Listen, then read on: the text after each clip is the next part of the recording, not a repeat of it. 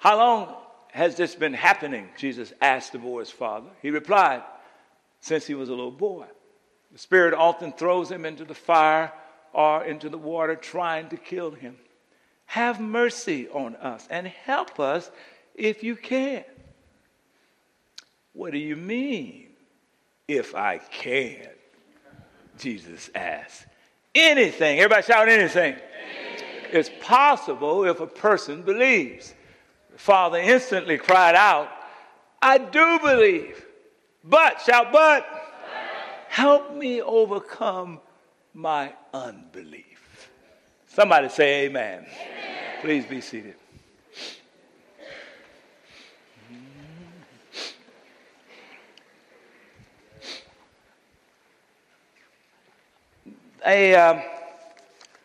David Foster Wallace, the late David Foster Wallace, who is an American writer and novelist, gave one of the most popular commencement addresses in America's history, speaking for the Kenyon College a number of years ago.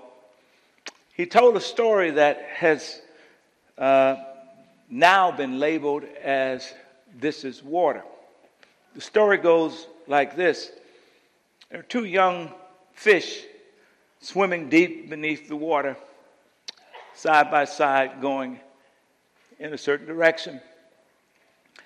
And an older fish is swimming back in the opposite direction. And as he passed these two youngsters, he says to them, "Hey boys, how's the water?" And they responded, "Fine." A few minutes later, one of the young fish turned to the other and asked, "What's water?" It was Foster's way of reminding us that there are certain elements of culture that become so commonplace that we totally forget that they are culture. And so it is with faith. Faith is one of those elements that is so commonplace that we forget. You see, all of you, whether you are a Jesus follower or not, whether you're religious or not, all of you are people of faith. You exercise faith every day. Ask the person next to you, did you know you're a person of faith? Ask them. It's the water we swim in. For example, recently the Cambridge Analytica scandal as relates to Facebook has reminded us of just how many millions of people have faith in Facebook. Another word for faith is trust. Everybody shout trust. Trust in Facebook. And suddenly we're all astounded to realize that maybe our privacy is not as private as we thought. Facebook is spending millions of dollars and doing a lot of political stuff just to win back the public's trust, our faith. If you've been following the Boeing Airlines challenge, 737s, MAX 8, the three crashes that have happened over the last several years, and finally the company has come forth and claimed responsibility, and now we know that they knew something about the mechanical challenge that ultimately led to these crashes, but for financial reasons didn't address it sooner. And what a reminder for many of us who simply jump on a plane with our families and everybody without thinking one moment about it. It's simply an act of faith that everything will be fine. Faith. If you have a healthy relationship with a spouse or a significant other or etc., then That means you trust them, they trust you, you have faith in them. Parents have faith and trust in their kids. Kids have faith and trust in their parents. Colleagues have faith and trust in each other that they will carry out responsibilities at work. I mean, we all participate in this context. We all swim in the water of faith. Matter of fact, those of you who've ever gotten any medicine at the drugstore, these days, it used to be they'd write on a piece of paper that you couldn't read.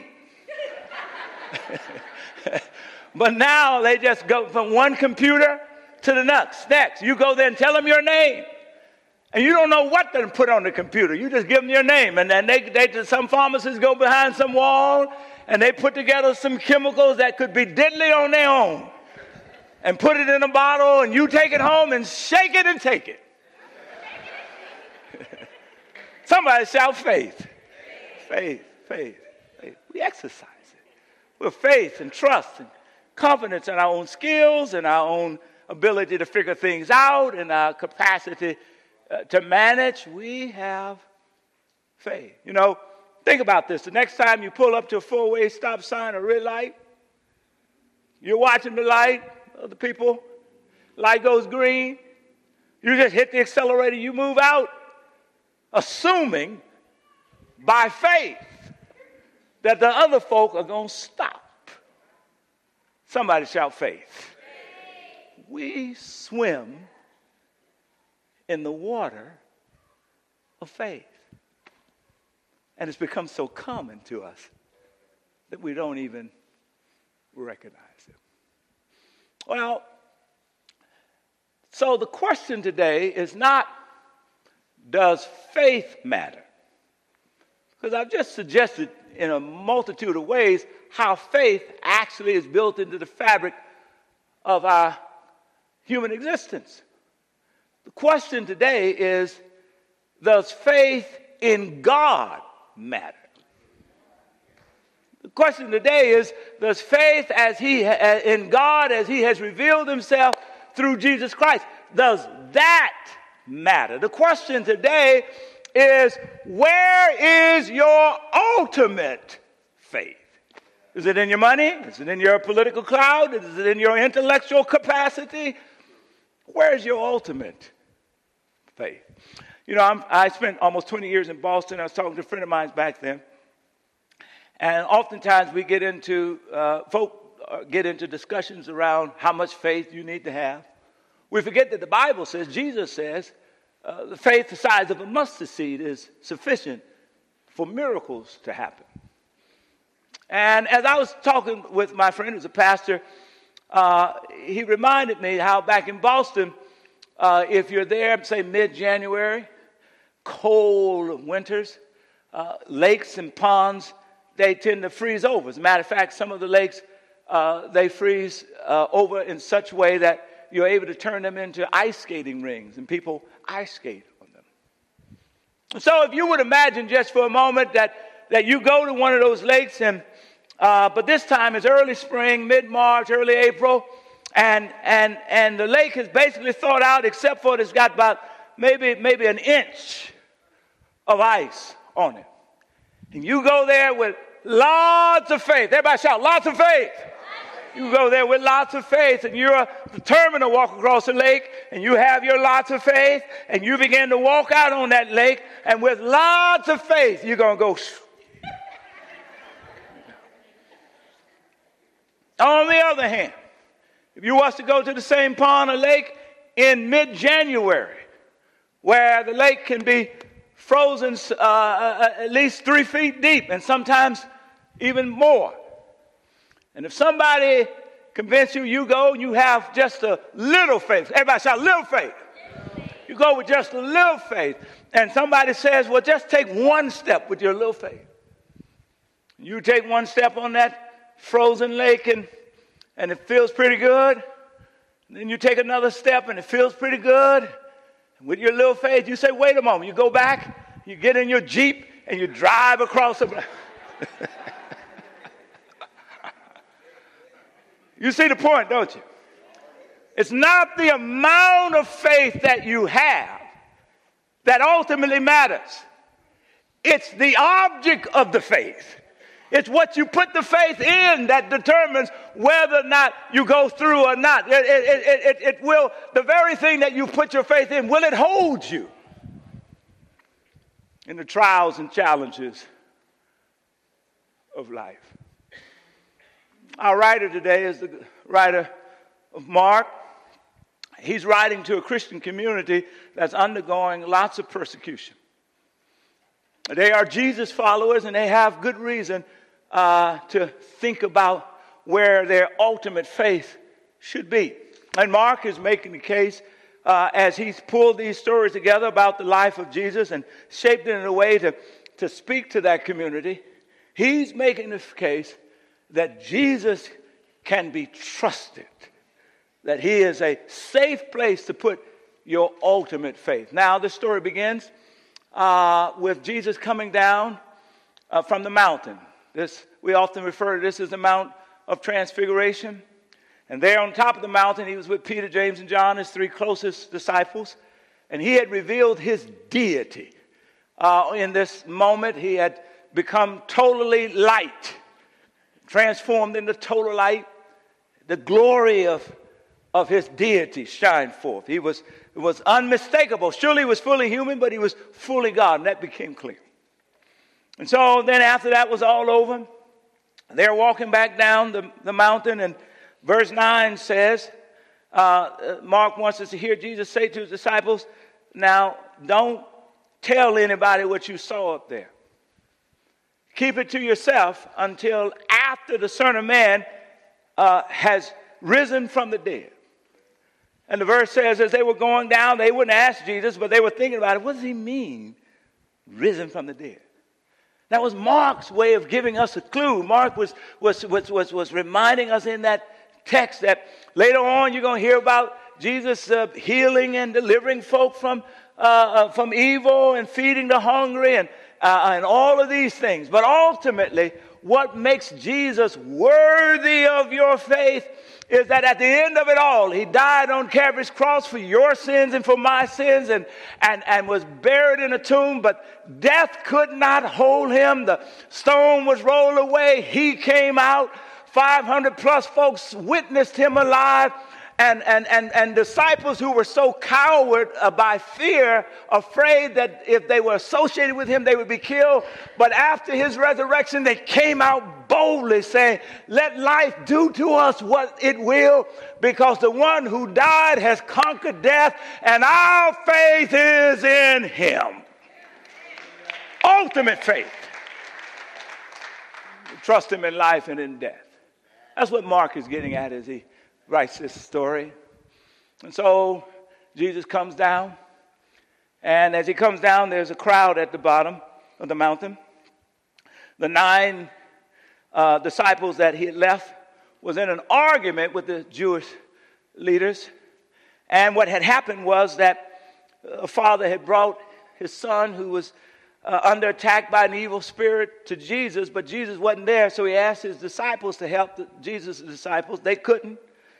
So the Jewish leaders began to challenge the disciples around credibility.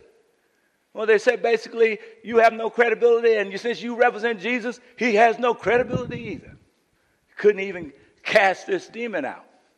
And so when Jesus finds out about it, he calls the Father to himself, and he gets into a dialogue about what's really going on here. And verse 19 says, Jesus says, bring the boy to me. Come on, everybody shout, bring the boy to me.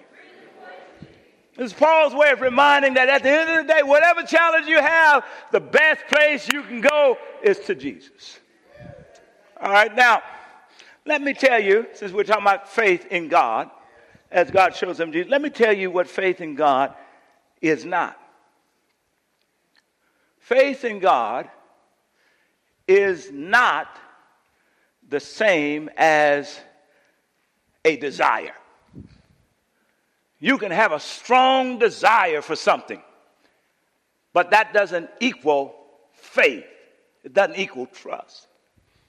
faith in God is not the same as a feeling.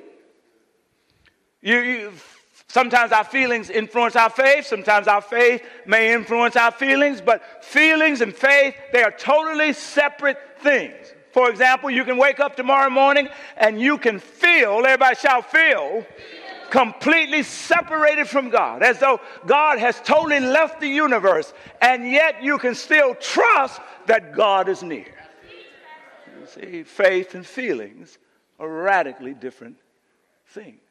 Thirdly, faith is not pretending that something is true when it is false, or vice versa. For example, let's say you go to the doctor. My wife is a doctor. She tells me these stories all the time. And you go to the doctor, and the doctor examines you. And the doctor says, like me, I have high blood pressure. The doctor tells you, you've got high blood pressure. Well, that is not the time to say to the doctor, well, I'm going to call things that are not as though they are. That is not the time to say to the doctor, the Bible teaches that life and death comes out of the mouth. All those verses are correct, but that's the wrong application. That is the wrong application. And so if you walk out of the doctor's office, talking about life and death comes out of the mouth, and I know what the doctor said, I've got high blood pressure, but I'm declaring I do not have high blood pressure. Be careful, be careful. Somebody shout, be careful. Because you're on your way to a stroke.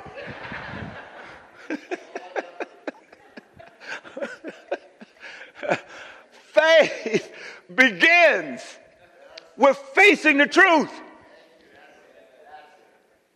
Faith begins in a place of honesty.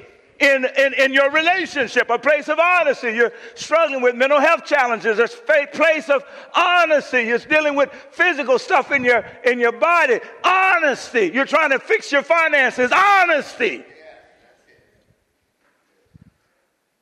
Lord, here's the situation.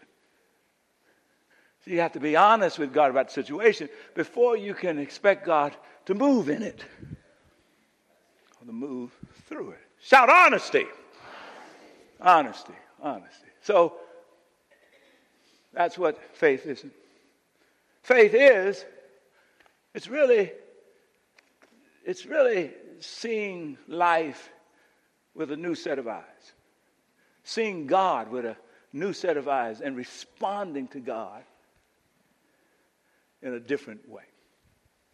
Now, let me say something else about this passage. Verse 21 reveals something. So Jesus questions this father. And as he questions him, he says, well, how long has this been happening? Jesus asked. He replied, the father, since he was a little boy.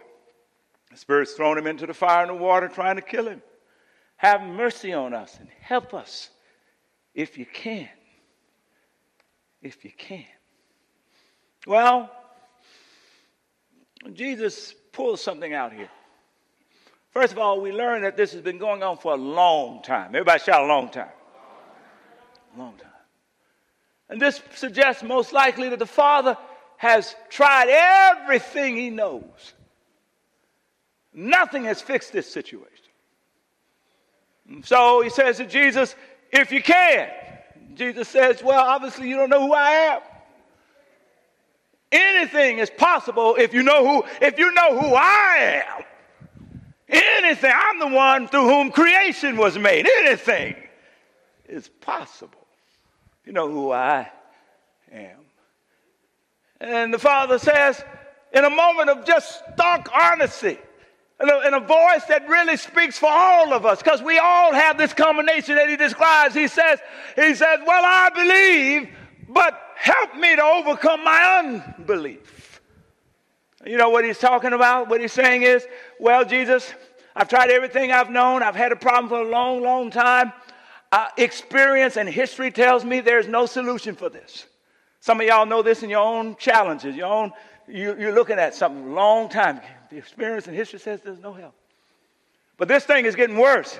And I heard about you, Jesus, and I have enough faith to bring him here. I showed up here today. But I just want you to know, Jesus, that I showed up here. with a little faith, but I got a whole lot more questions. So I don't know that you actually can, but I'm desperate. You hear it? Desperate. Oh, this is an insight I want you to make sure you get. So what we find in this text, beneath the text, is that this guy comes to Jesus out of a place of desperation. And I've heard people say before, they're in the midst of desperation, and somebody says, well, you ought to turn to Jesus. You ought to turn to God. God can help you. And they really want to turn to God at that moment, but they've said, well, you know, I haven't been to church, and I didn't take God seriously when things were going well. So I don't want to be one of those people who run to God when things are not going right. So I'm just going to stay over here and die. But when you notice the text, God does not say to this father, oh, man, you just showed up here out of desperation. Why don't you go back and get deep in your spirituality? Then come back. He didn't say anything like that. He welcomed him. So here's some good news for somebody. If you're in desperate times, come on now, desperate time calls for desperate means. Run to Jesus. Come on, everybody shout, run to Jesus. He welcomes you. He welcomes you. Let me tell you a story about desperation. A fellow by the name of Devon Steele. You may recognize that name. He's a former NFL football player. Played for Cincinnati Bengals. He tells a story about his desperation. He says that as a boy growing up, his grandmother used to always share with him how God would talk to her. And he was always interested because he felt like God had never spoken to him. And one day his grandmother said to him, boy, God talks to us in a lot of different ways. But in order for you to hear him, you have to open your ears and listen. Somebody shout, open your ears and listen. Sometimes we need life to open our ears so we can listen. And so he said he was about in the 5th grade. His parents weren't churchgoers, weren't people of faith. Their marriage ended in divorce, and he started to act out. You know, oftentimes when we go through divorce, that's part of what our Stevens ministry will be trained to help us with. We find that our kids are acting out. And so in his case, he was stealing and getting in all kinds of trouble. And so his mom found out about it. His mom told his grandmother. His grandmother said, send that boy over here. His grandmother started taking him to church every weekend. And Devon said to him, that felt like punishment. And so he decided she can make me go to church, but she can't make me listen. And so he was sitting up, ignoring everything. But then on one Sunday evening, the preacher started talking about how God will answer prayer and how God will get you out of a jam. Has anybody ever been in a jam that needed God to get you out? Come on.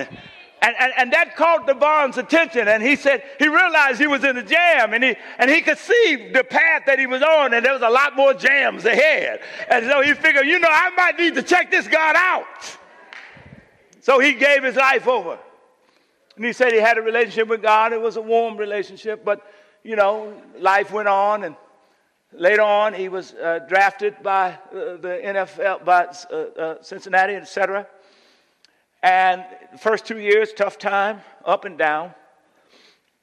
And in the meantime, he got a young lady pregnant, didn't want to marry her.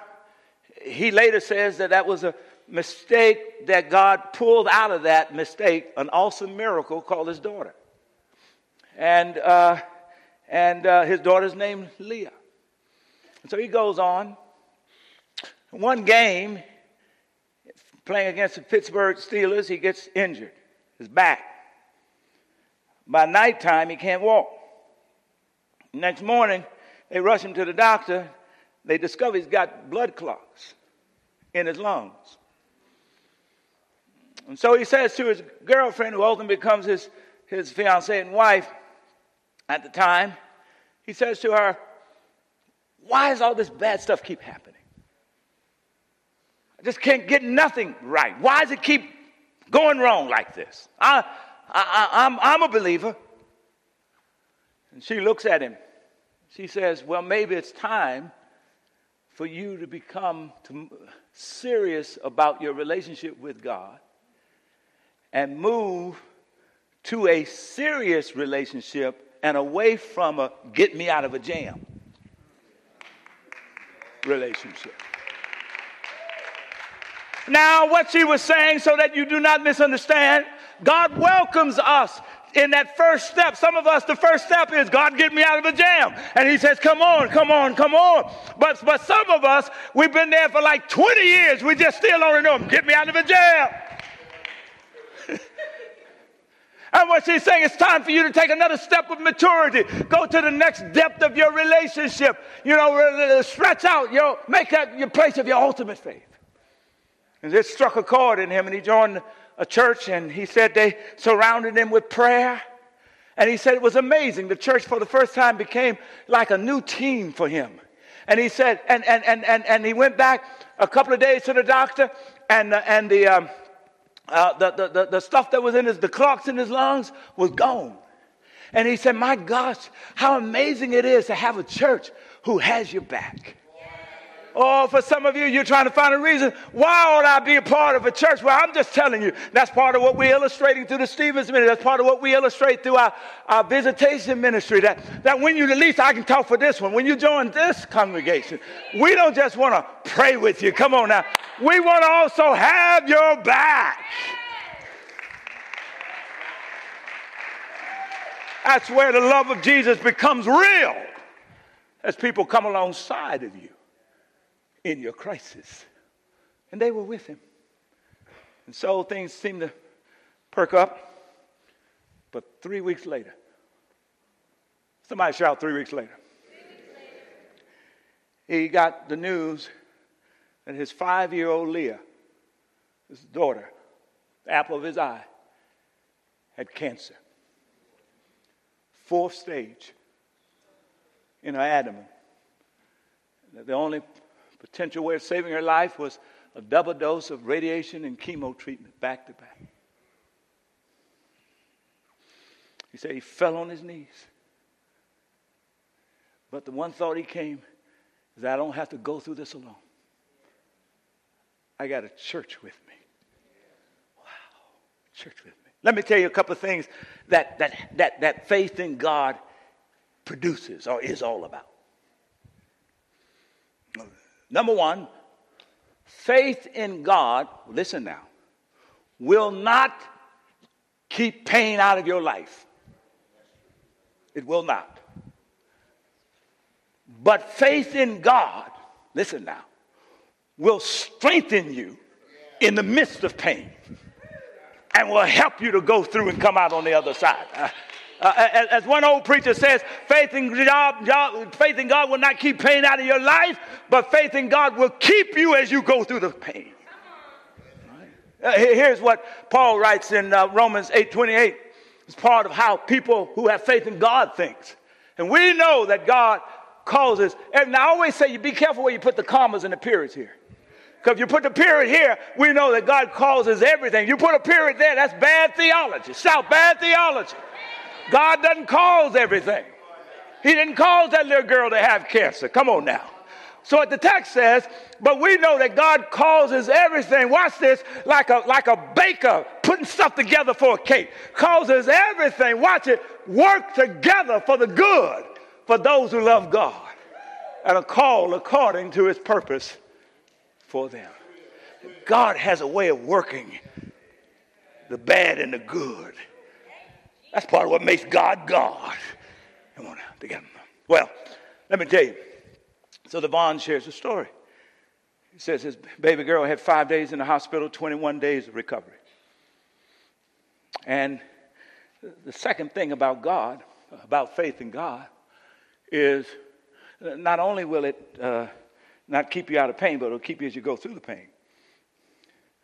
But faith in God will help you live in the tension of unanswered questions. Can somebody say unanswered questions? It helps you live in and with the tension produced by unanswered questions. Now here's what Paul writes in 1 Corinthians 13. Here's his point. He says, now we see things imperfectly. This is the person who has faith in God. Like puzzling reflections in a mirror. But then we see everything with perfect clarity. All that I know now is partial and incomplete. But then when I'm standing face to face with God, he's saying, I will know everything completely, just as God now knows me completely. In other words, Paul is saying that I've got to be able to live in the tension of unanswered questions. You know, Devon, the father in our story, he had unanswered questions. His unanswered questions that was a part of that helped me overcome my unbelief. His unanswered question was, God, why did this happen to me? His unanswered question was, why did this happen to my son? Is there something in my biology? Is there something in my history? Is there something in my spirituality? Why is this going on in my life? Somebody shout unanswered questions. And Devon, he saw unanswered questions all around him. He said he took his daughter to the playroom at the hospital one day, and he saw an 8-year-old girl hooked up to a chemo drip, and she was there all by herself because her single mom had to work during the day, and she had no family there. Unanswered questions. He said he saw another family fighting with the doctors to be able to take their dying daughter home, but they couldn't because there was no hospice care in their community. Unanswered questions. He said he saw another families who had trouble, financial trouble, and in the midst of all the pain that the kids was going through. Unanswered questions. And then he says, as he thought about it, a thought came to him. He picked up the phone and called a journalist that he knew, and he started telling him about the kids and these stories at the Children's Hospital in Cincinnati where his daughter was. And the journalist wrote about it. And then he told his football team about it. And then he started on Instagram showing pictures. And before he knew it, tens of thousands of people were beginning to let him know that they were praying all across the country. And then before he knew it, the football team and other folk got together and they raised $400,000 to help support those kids in that hospital. That's right, celebrate that. Oh, do you see? All of this happened because Devon's daughter ended up in a sick ward in the midst of unanswered questions. God works everything together for the good. Wow. I want you to catch something. Mark, the Father says, Jesus, help us if you can. Everybody shout, if you can. Mark wants that to ring in your ear. Because he wants you to remember that in chapter 1, the very first story, he starts off talking about Jesus, is Jesus is approached by a man with leprosy.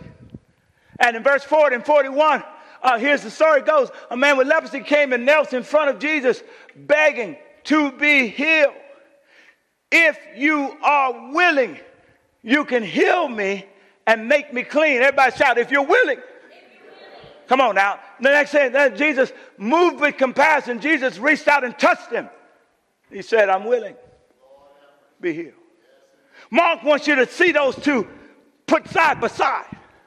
Because there are some folk who say Jesus didn't answer the prayer that I want him to answer. God didn't move when I wanted him to move. And some situation went bad. And it's making me think there must not be a God. If there is a God, he must not have any power. If he has power, he must not be loving. But Mark wants you to hear, no, in Jesus, he declares to us, God declares to us, it's never a question of can I. It is always a question of will I. And sometimes I will. Come on now. And sometimes I will not. And it's in the I will not moments that we find ourselves asking the question, why? Everybody shout, why? And Jesus authorizes us to ask that question because he cried out on the cross, my Father, my God, why hast thou forsaken us? But because he died on the cross, come on now, because he got up, there are a couple of things we know. Number one, if he's not willing, it's not because he doesn't love me. If he's not willing, it's not because he doesn't have the power. If he's not willing, it must be that he's doing something bigger than what I can understand. So I'm going to trust him in the midst of my unanswered questions.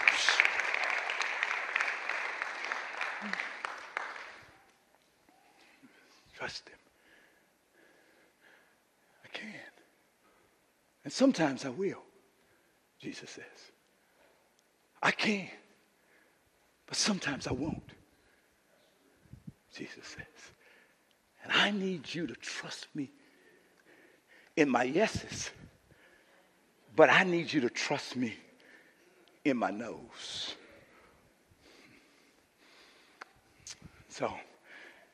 So faith in God will not keep pain out of your life, but it'll strengthen you in the midst of pain.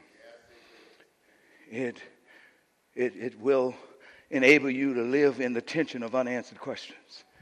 And thirdly, and this is a Christian myth that I want to just kick off. A lot of folks say faith in God will erase your fear. I say not true. I say part of the way you know you're exercising faith is you feel fear. So when the Bible says at least 200 or 300 times, fear not, God is not saying don't feel the fear. He's saying feel the fear, but then move on anyhow. Come on now. Don't deny that you feel. Look at 1 Timothy. Here's what 1 Timothy says. Come on. Here's what 1 Timothy says. For God has not given us a spirit of fear. I love this translation. And shout timidity. In other words, that's saying, I want to go, but I stop. I want to go, but I stop. I want to go, but I stop. But no, he's giving you power. He's giving you love. He's giving you self-discipline. Come on, that you have the capacity to push past your feelings and move forward. So here's the truth. While faith will not erase your fear, it will limit the impact of your fear on your life. Come here, Devon, finish this story. The little girl went through chemo treatment, radiation. It didn't work. The only thing left is a surgery. The night before surgery, Devon is talking to her. She's afraid, and he's afraid. And he is whispering in his mind to God. God, I know I'm not my grandmother, and I know you're not going to talk to me that way, but I could use a little help here. I need something to say to my granddaughter, my daughter. Can you help in my language, in my lingo? Can you help a brother out? That's my cultural context. Come on now. And then the little girl said, Daddy, are they going to actually cut me with a knife? He showed her the big scar that was on his leg that he had had surgery earlier, and they put some screws in his leg, and he told her, they're going to put you to sleep, and yes, this and that, but it's going to be all right. And she said, I know it's going to be okay, Daddy. She said, because I want this cancer out of me. And then she said, and God wants this cancer out of me. He told me. And he said, whoa. He said, you talk to God? She said, yeah. She said, God told me that he believes in me. Did you hear that? He believes in her. By the way, God believes in you. And he said he believes in me, and no matter how bad it gets, just stay strong. In other words, just rest in his strength. Come on now. And then she said to him, and Daddy said, he did? She said, yes. He said, Daddy, you know God talks to us in a lot of different ways. And all of a sudden, His eyes comes open. Come on now. His ears come open. All of a sudden, he begins to connect the dots, and he realizes, come on now, that the fiancée that came into his life, that was God talking to him. That was God saying, come on, I have loved you with an everlasting love. Come on now. That when the church surrounded him, that was God talking to him. That was God said, I will never leave you nor forsake you. That when people begin to send money by tens of thousands to the hospital, that was God says, I know your name, your address, your DNA, and I've got you in my purpose. Come on now. God was talking to him all along. Suddenly, he realizes that the God he had been waiting to talk to him was now talking to him through his 5-year-old daughter. And the last thing, you know, faith in God will position you for a miracle. Well, you know how the story ends with Devon. She had the surgery, and the surgery was successful. And a year later, no cancer. That was in 2014. This is 2019, no cancer. And so, miraculous healing. And we know what happens to the boy in the story with Jesus. Jesus says to the father, bring him to me. And as they bring the boy, he falls out in convulsions. The spirit attacks him. Jesus speaks to the spirit. He says, come out of him. Don't you enter him no more. And that's Mark's way of saying, I want you to understand that there's one force in all of creation that has authority over evil. And that's the word of Jesus. Come on now. That he has the last word. And that's why I want you to put your ultimate trust in him. And then verse 27 is a powerful verse as we end this thing. It's a wonderful verse. Verse says, but Jesus, he laid there like he was so still they thought he was dead. And it says, Jesus took him by the hand and helped him to his feet. And he stood up. Oh, I love that.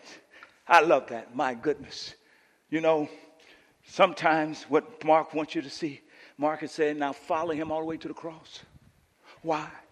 Because sometimes the miracle will be that he's going to heal you. He's going to rescue you. That's going to be his final word over. But sometimes he's not going to do that. And death is going to come. But don't worry. If you die in Christ, come on now, somebody walk in here and just started shooting and you die, don't worry, that's not the end of your life. Because he is the only force in all eternity and creation that has the final word over evil. His resurrection proves it. Come on. That he's alive, it proves it. So just put your trust in him. He's got you. So you live without being concerned about dying. You live faithfully. And then here's the last piece. You know, the scripture says Jesus goes up and sits on the right-hand side of the Father, place of authority. And then he sends the Holy Spirit.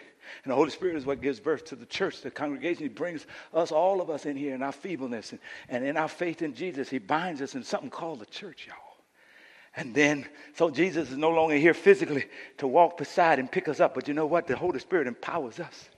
That's why we have the Stevens ministry. That's why we have the visitation ministry. And that's why we have small groups. That's why we have Christian around us. Not perfect. Nobody's perfect. Yes, they're going to get on your nerves sometime. Yes, they might make you upset sometime. But when you're going through a grief time, when you're going through a struggle, when you need to be reminded that you're loved, good God Almighty, in the right church, come on now, they just push past all of that and they come and metaphorically they pick you up and they help you to stand up in the midst of divorce, stand up in the midst of pain, stand up in the midst of sickness, and they declare, we will walk with you. Because we're representative of the Jesus who will never leave you nor forsake you. And he will have the last word. Somebody shout victory. That's his last word. Give God a hand praise.